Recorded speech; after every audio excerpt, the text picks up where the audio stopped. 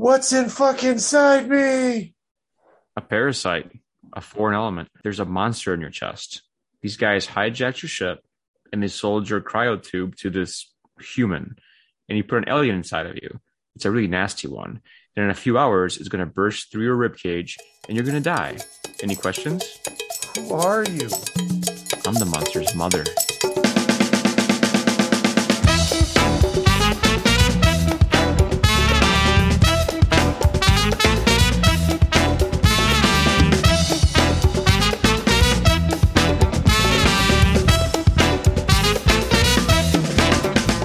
Welcome to the Review to Death podcast. I'm Marcus. And I'm Luke. We are returning to the Alien franchise tonight with Alien Resurrection, but we might as well just call it Alien the Weird One. I think it's got to be the weirdest one. I mean, we still have two more of these to watch, but I don't remember Prometheus or Covenant being anywhere near this wacky. Well, I think I said this to you while we were watching it today. This is definitely the weirdest and goofiest Alien movie, but it does not have the weirdest and goofiest scene, and we're going to get to that one in a couple movies. But this one is bizarre. I guess I'll say it just in case, because I guess it's possible somebody missed this one and they're watching it now for the first time. But if you've not seen Alien Resurrection, it'll be spoilers, but you know what? Who cares? Especially with this one. Yeah, it's really bizarre. I'm going to go ahead and say that it starts with the director, Jean-Pierre Jeunet, who has directed some notable movies in the past. Prior to this movie, he directed City of Lost Children, this, I guess, sort of horror movie called Delicatessen. And then after this movie, he would direct kind of his best known movie, Amelie, in 2001.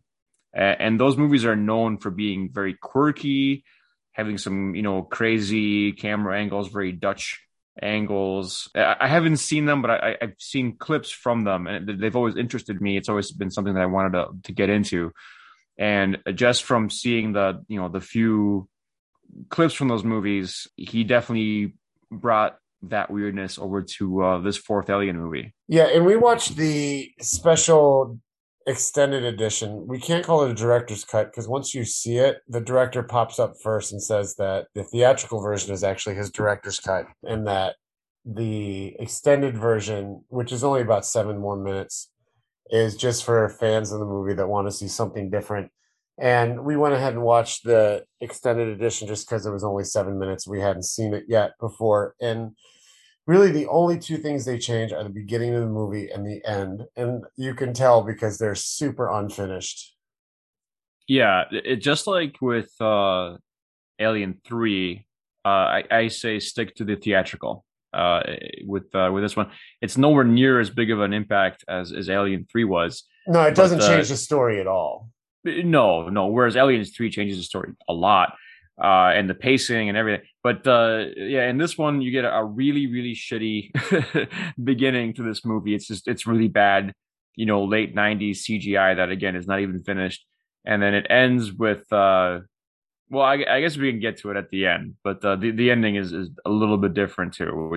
So the basic premise of this movie is that it's 200 years after Alien 3, after Ripley died with the alien queen in her chest. And a group of scientists have been working on trying to clone her. And she's the 8th try, and they finally got a workable clone. And it's Ellen Ripley.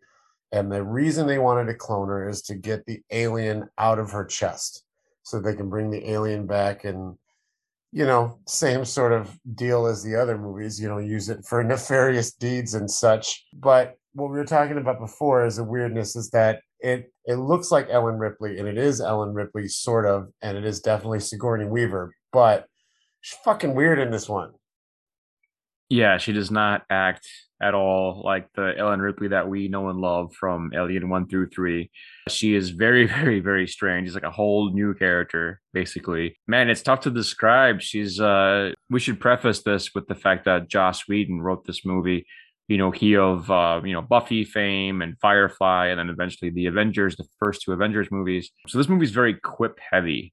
Basically, it turns Ripley into a superhero because when they clone her with the alien queen inside of her, she also takes on abilities of the alien. For example, like her blood is slightly acidic now. She's also super fucking strong. She can lift dudes that are twice her weight, over her head now, and she can punch and rip through steel with her bare hands. And then yeah, she just acts really aloof and just really coy and sexual in inappropriate ways. Yeah, and like does weird things with her hands.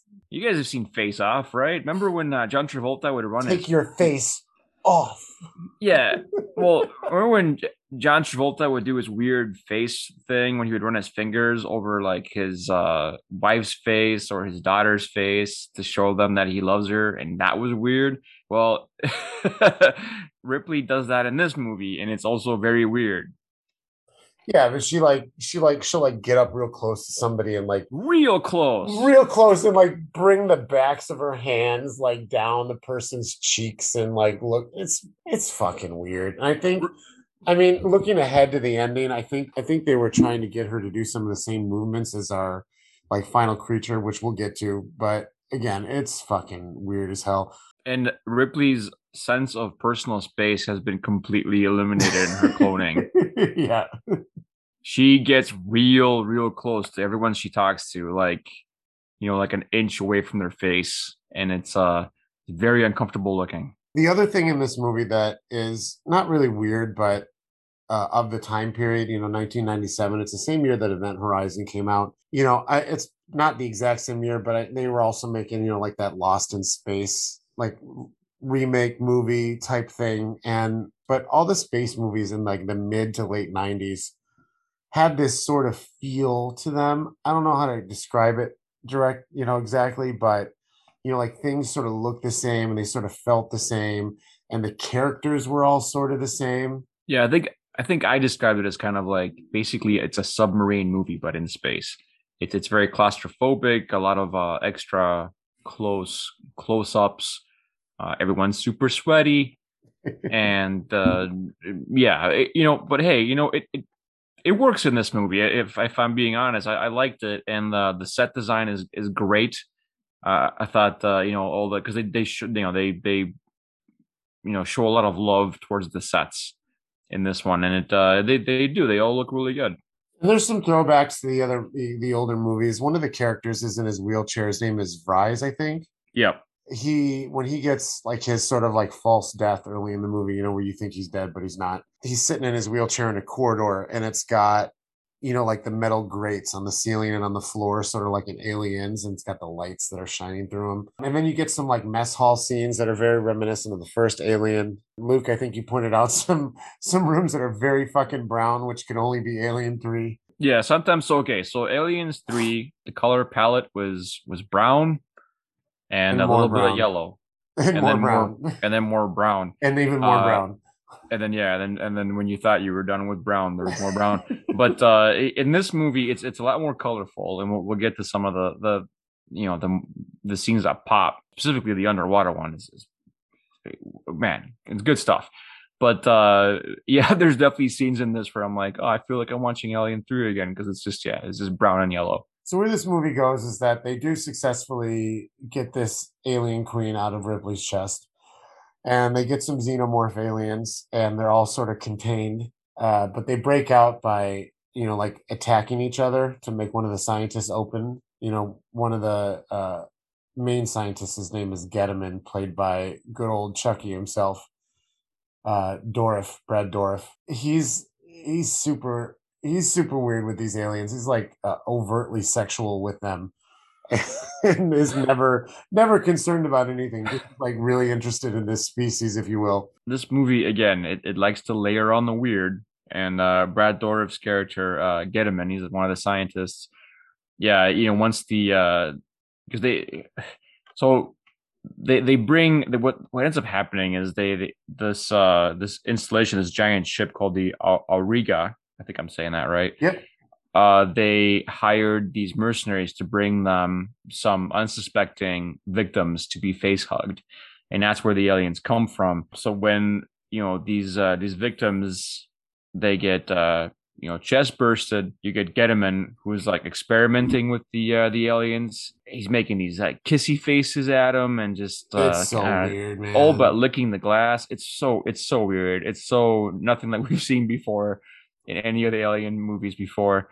and he's trying to teach them, like, not to thump the glass with their little mouths, which they're doing because he's pissing him off. Man, it's crazy. It's it's another man. It's Brad Dourif being weird, and I enjoyed it. So after some character exposition scenes that, you're not really, I guess you could say you're not really super invested in any of these characters, really. Like not even Ripley, because she Well, doesn't feel like Ripley. well, all the mercenaries end up becoming our main characters, and they're But all they're mostly, dicks. yeah, they're mostly expendable except for a few. Of this crew of mercenaries, there's a captain, and there's, like the couple, and there's like the cool guy, and they're really the only one other than Fry is the guy who's in the wheelchair that's worth talking about and will always make this movie more entertaining than it should be, is because it is played by Ron Perlman. Right, he plays the character of Johnner, and he's one of the mercs, and he's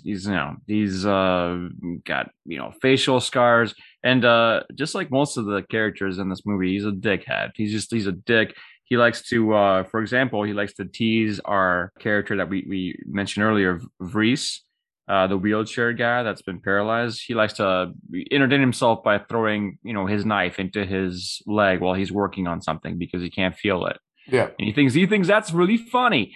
So stuff like that. The other characters that we need to kind of pay attention to is her name is Call.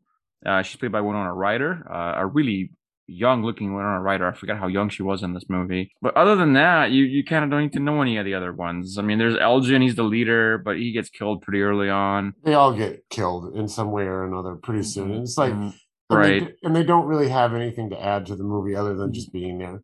Dr. Wren is the other character you kind of need to remember because he's not one of the mercenaries, but he works on the Auriga, and he's like the main, head scientist guy. And he's, surprise, surprise, he's a fucking asshole. Yeah, he ends up shooting Call later, and that's how we find out that she's actually an android Right, in right. disguise. Because she's sort of been weird the whole movie, like faking being drunk and confronting Ripley for some reason that she makes clear later as like what did she say to her when that weird scene that she broke into Ripley's cell? Well, it turns out that she's a Generation 2 cyborg or, robot or whatever they call themselves.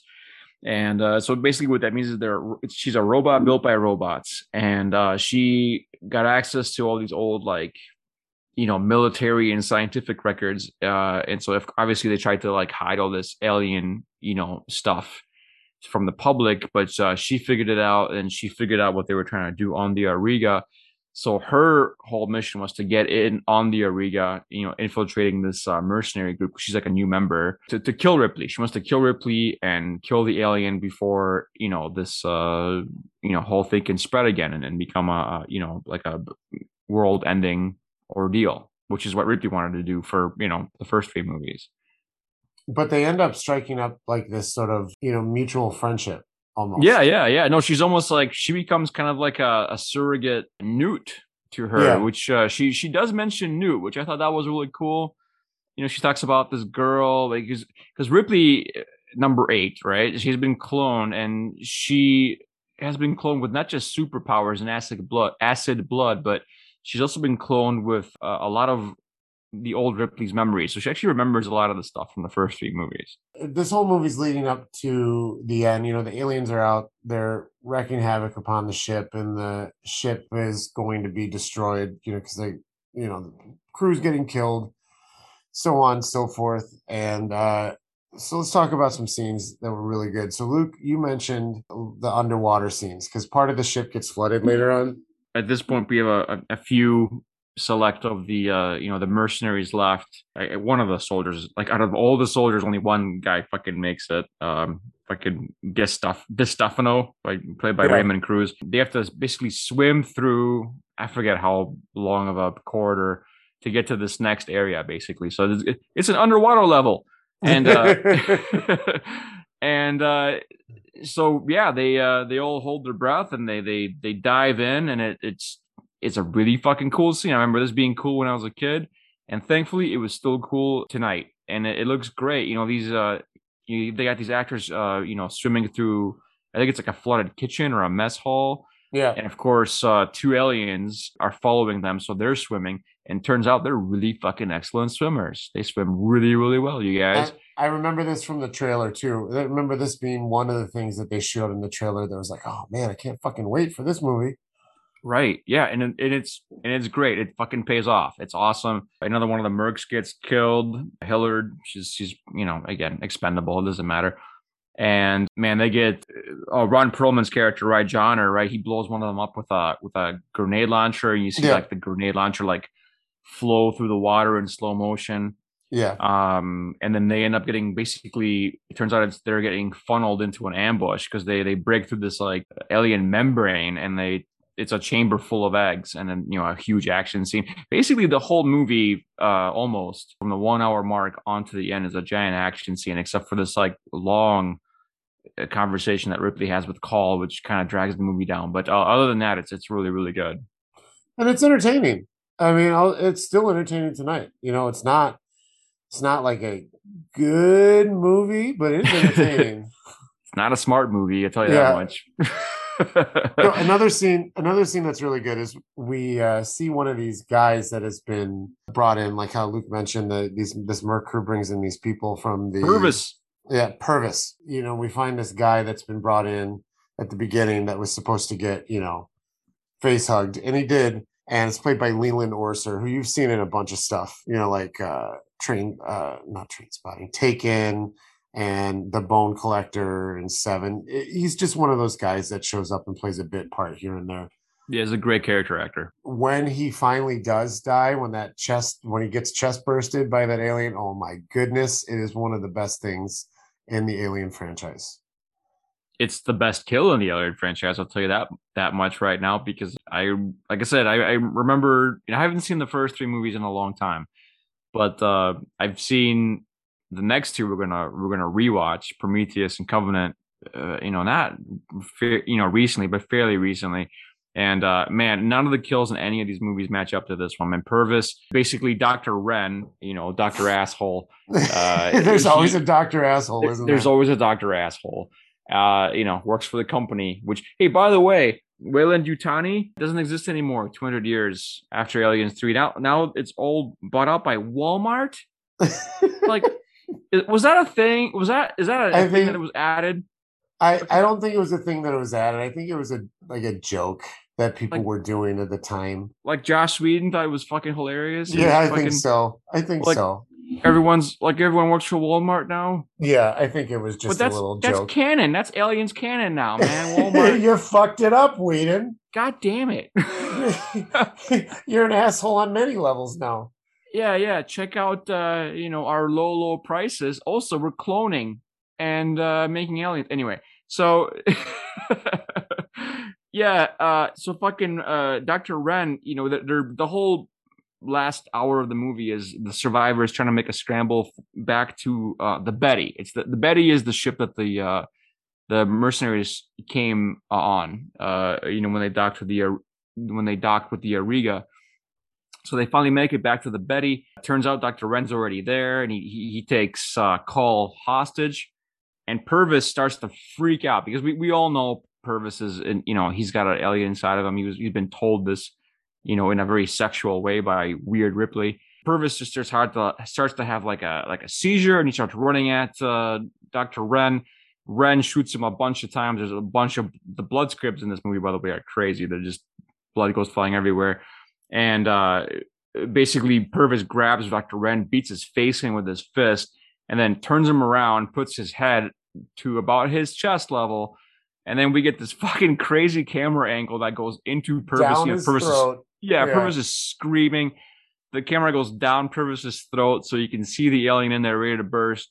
And then it bursts through Purvis's chest and through Dr. Wren's back of his head, and it comes out the front of Oh, Dr. Wren's face. so gross. And it is the most. Like I told Marcus, it's not just the best alien kill; it's one of the best kills in horror ever, as far as I'm concerned. It is insane. The remaining crew make it back to the Betty. As par for the course, the alien is on the ship with them. It never stays on the ship it's supposed to stay on. This is where we get like the Queen weird of the weird throne.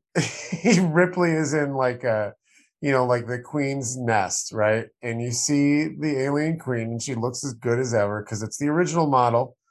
You know, they actually found it because they couldn't track it down originally, and then they went to try to use the models that were used, or the molds that were used to make it, but they were unusable. Yeah, But they did so it's track it the down in the fan of a fan of the Alien franchise had it. it's the alien queen from Aliens. Yeah, and a fan Right. had it, and they were able to use it again. So it's the same one. So it looks fucking awesome. It Uh, does. but she gives birth like very human like, through like a Well, stomach. yeah, because Ripley, she was born with alien attributes, then the queen was born with Ripley's attributes. And what comes out of this alien stomach is like this human alien hybrid. And don't get me wrong, it looks good. The animatronic, the model looks good, but it's fucking bizarre, man. And it's unsettling. It's super weird. I'm sure there's like a official name for it. We're just gonna call it the hybrid alien thing. Just imagine like if you crossed an alien with a human 50-50, and that's kind of what you get. And it's fucked up looking. It's got these sunken eyes, but in these wells that are its eyes, it's human eyes. And man, it's like a pinkish color, and it's got this bloated belly, and it's fucked up. It's fucked up looking. You know what? Really I enjoyed it, man. I remember like not maybe being on board the first time, but man, I think it fits because this movie is fucking weird. And this just continues that trend. Just like, hey, what, go big or go home. Let's just fucking end it on a weird ass fucking note. And it's still, and it still at the end of the day belongs, in the realm of stuff that H.R. Giger would have made. I think it fits. So this thing, it's a brand new creature, right? It goes on, a bit of a bloodbath rampage, like, because there's people in the chamber. Like Gediman is, living the fucking time of his life, wrapped up in this alien stuff, and says something to the alien baby thing here, and then she goes over and bites his head off, and she Like part of it. yeah, like just the top part of it, and then she like punches through somebody else's chest. It's pretty gory. It's it's level of gore that was in Alien 3 at least. I'd say this is gorier. I And mean, then honestly, this is by far gorier than Aliens 3. This has got to be the goriest fucking Alien movie of all of them. and then you get some like, heartfelt like mother-daughter scenes between weird clone Ripley and alien baby before the alien baby gets sucked out of a window, sucked out the airlock, but it's like a little tiny pinhole this time. So like she gets sucked out in like, bits of bone and flesh and blood, and yeah. It would be, it's pretty gross as it is. Using 1997 CGI, but it's still because what's happening. It's pretty fucked up. Yeah, it's done well, man. Ripley, after she like looks like she's gonna make out with this thing for a while, she cuts her own hand on this thing's like one of its tusks. As established earlier in the movie, her blood is somewhat acidic, so she cuts her hand and she flings it on this little like port hole thing in this part of the ship, which causes this little like again like a pinhole type deal. And yeah, the hybrid gets like sucked into it, and then it just gets like turned inside out as it gets like sucked through this little tiny port hole in the window. And yeah, it's pretty fucked up looking. It's crazy as the Auriga barrels towards Earth, this huge giant spaceship, which if I had to guess, it's probably about the size of the Nostromo. Yeah. Ends Uh-huh. up colliding with Earth.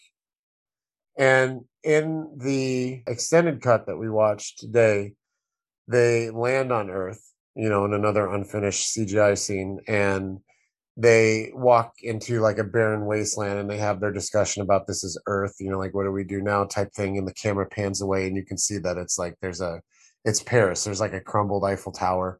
So basically like at least this part of the Earth got destroyed by this ship crashing into it. Or in the theatrical version, I don't think they even land on the planet. I No, think they they see it don't. from orbit, and like Call says something like, it's beautiful, and what do we do now? and Right. and Ripley says, "I don't know, I've just been created again," or something like that, I'm a stranger here too. and that's it. Or yeah. And so I guess it doesn't really matter either way because it doesn't change the story. But if you had your choice, just watch the theatrical version. That's what the director wants you to watch anyway. Yes. And I agree with them. That's pretty much where the Alien part of the Alien franchise ends. Because if you talk to Ridley Scott, Prometheus is not a prequel, but fuck him. We'll get into that next time. But Yeah, what the fuck? but yeah, there's your four movies. I mean, we'll see where the TV show goes. There is a TV show going to be coming out soon. But give me your final thoughts on Alien Resurrection. I am happy to report that I still like this movie. It is it's so it's kind of funny, man. If you think about the Alien movies up to this point, right? So you had Ridley Scott directing the first one in the 70s. You had Cameron directing the 80s version. You had David Fincher directing the 90s version, the early 90s version. And now you have you have this guy directing this fourth one, and four it's four very different directors Yeah, with agreed. four very different views and styles. Man, it's kind of what's fucking cool about the Alien series, man. Like, you might not like all of it, but man, there's got to be something in there that you're gonna like. Listen, it's not a smart movie, you guys. The script by Whedon isn't great, although like there's the interviews with him, he says he was pissed off because even though that everything that he wrote ended up on screen, he said that the way that the director told his cast to say the lines was wrong. So basically, what he's saying is like, I wrote all that stuff, but the way they said it was wrong, which seems weird to me. Like, well, dude, if you're gonna write good dialogue is good dialogue, but whatever. It's weird. It's really fucking weird. The tone is all over the place. It goes from like comedy to hardcore horror and gore. But you know what? It's a weird mix that I enjoyed. I enjoyed more than I didn't enjoy. So I'm gonna recommend it. I liked it. I'm in pretty much at the same spot I was when I originally saw it. I needed this one back in the day after Alien 3 because I really didn't like it back then. And I really didn't like Alien 3 much in our rewatch most recently. So it sort of served the same purpose that it did for me, 15, 16 years ago, wherever it came out. It's goofy, it's weird, but it's entertaining the whole way through. Ron Perlman is a blast. The gore is good, and the creature models are still really, really good. There's some shitty CGI in there here and there, but it's nothing that like takes over the movie. So yeah, I still enjoy Alien Resurrection, and I'd watch it again.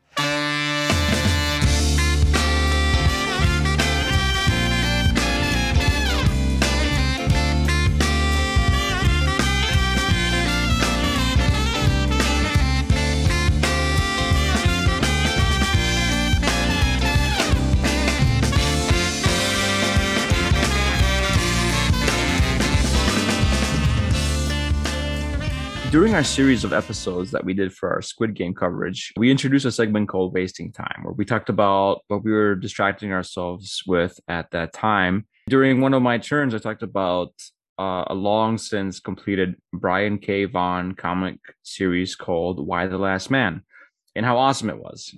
Today, I'm going to talk about another Brian K. Vaughan pen comic that's still ongoing called Saga. Marcus, I don't remember if I introduced you to Saga or if you did introduce it to me. I can't remember. No, you did to me. You gave me the first like sort of volume of issues for a birthday present once. Okay, I could remember. I just remember just really really liking it, and man, Saga is weird, you guys. It's hard to explain, but it goes something like this. So Saga is basically about characters Elena and Marco, a madly in love couple of whom each comes from opposing factions in a galactic war. Elena is from Landfall, a technologically superior planet whose inhabitants also sport a pair of wings, while Marco belongs to Reef, which is Landfall's moon, and whose inhabitants wield magic as well as a pair of horns on their heads. Basically, they fall in love on the battlefield. Elena gets pregnant, and the two have to go on an intergalactic road trip in order to flee from authorities belonging to both sides of the conflict, since this racial betrayal cannot get out and lower the morale of the troops at home. Landfall sends Prince Robot the Fourth, a member of the royal family, who's a cybernetic being with a TV for a head. Yep, with an old-fashioned TV for a head. And the different, like, the hierarchy in their society is like shown by quality of TV. Yep. Yeah. Remember laughing out loud when you saw the king, and it was like a 2-page, like, giant HD TV screen for his head. They spit my drink out.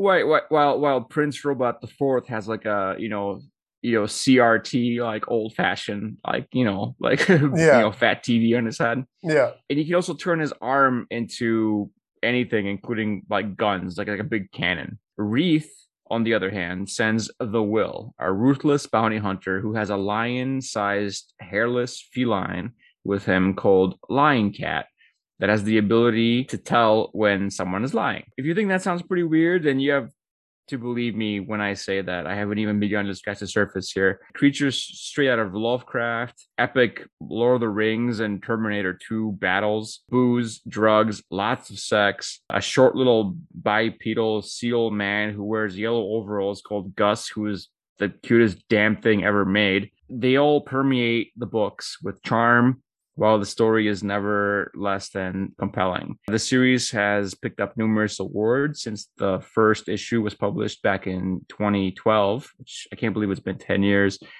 And after taking a couple of years hiatus, right after the development in the story that left fans, including yours truly, quite literally reeling, it's finally back this year, and I can't wait to see where he goes next. I love this series so much. I've read through the first 9 volumes twice now. There's just so much to the story. There's so much heart and so much, like, caring, like, where you wouldn't think there would be. And as it actually tells you on the first page in the first issue, it's like your main characters who you're with for 9 volumes and going forward are really not the main characters. It's because it's really told through the point of view of their daughter, who is a baby, at the time. Right, Hazel. Hazel is the girl that is born, once, Elena, gets pregnant, and she's the one that's telling the story. She tells you, like, things are not going to turn out well, and the whole time, but it's so funny. It's so well written. The characters are so memorable. It's very positive. It is. It's body positive and it's racially positive. Big time. It's very inclusive of the LGBTQ community. Big time. It's just great. It's a truly diverse and inclusive fantasy sci-fi story that everyone would enjoy. And none of that would have worked if the characters weren't fantastic. Right. But they're fantastic. Every single character is fucking fantastic. They're 3-dimensional beings that you care about, and when they die, and believe you me, you're gonna feel when some of your favorites go down. It's unforgettable. I can't recommend this enough. Brian K. Vaughan, as far as I can tell, I can't do no wrong at this point. I've only read Y the Last Man in this one, and man, it is this is about as good as it gets. And it's illustrated by Fiona Staple, who is also fantastic. That's right. I forgot to mention Fiona. Fiona, oh my God, her art is incredible. It's incredible. You can there are several panels in the comics where you can just you could just hang that on the wall. It's so good. The Review to Death podcast is written and produced by the both of us. We release new episodes on Mondays and Fridays. Thank you to Groove Witness for the use of their music. You can find them at groovewitness.us. Check out our written reviews at the link in the description, and follow us on Instagram, Twitter, and Facebook at Review to Death. Thank you for listening, and Luke, tell us what's coming up next. We're coming up next. We're going to watch prequel, maybe, sort of. It's the prequel. It's the prequel. If you're Ridley Scott, who the fuck knows, to the Alien franchise called Prometheus. That's pretty much all I got. Later, Gators. This is not how you drink whiskey, dude. You just fucking bite lemons. I melt it from a cube, and then I don't touch it. I just eat a lemon.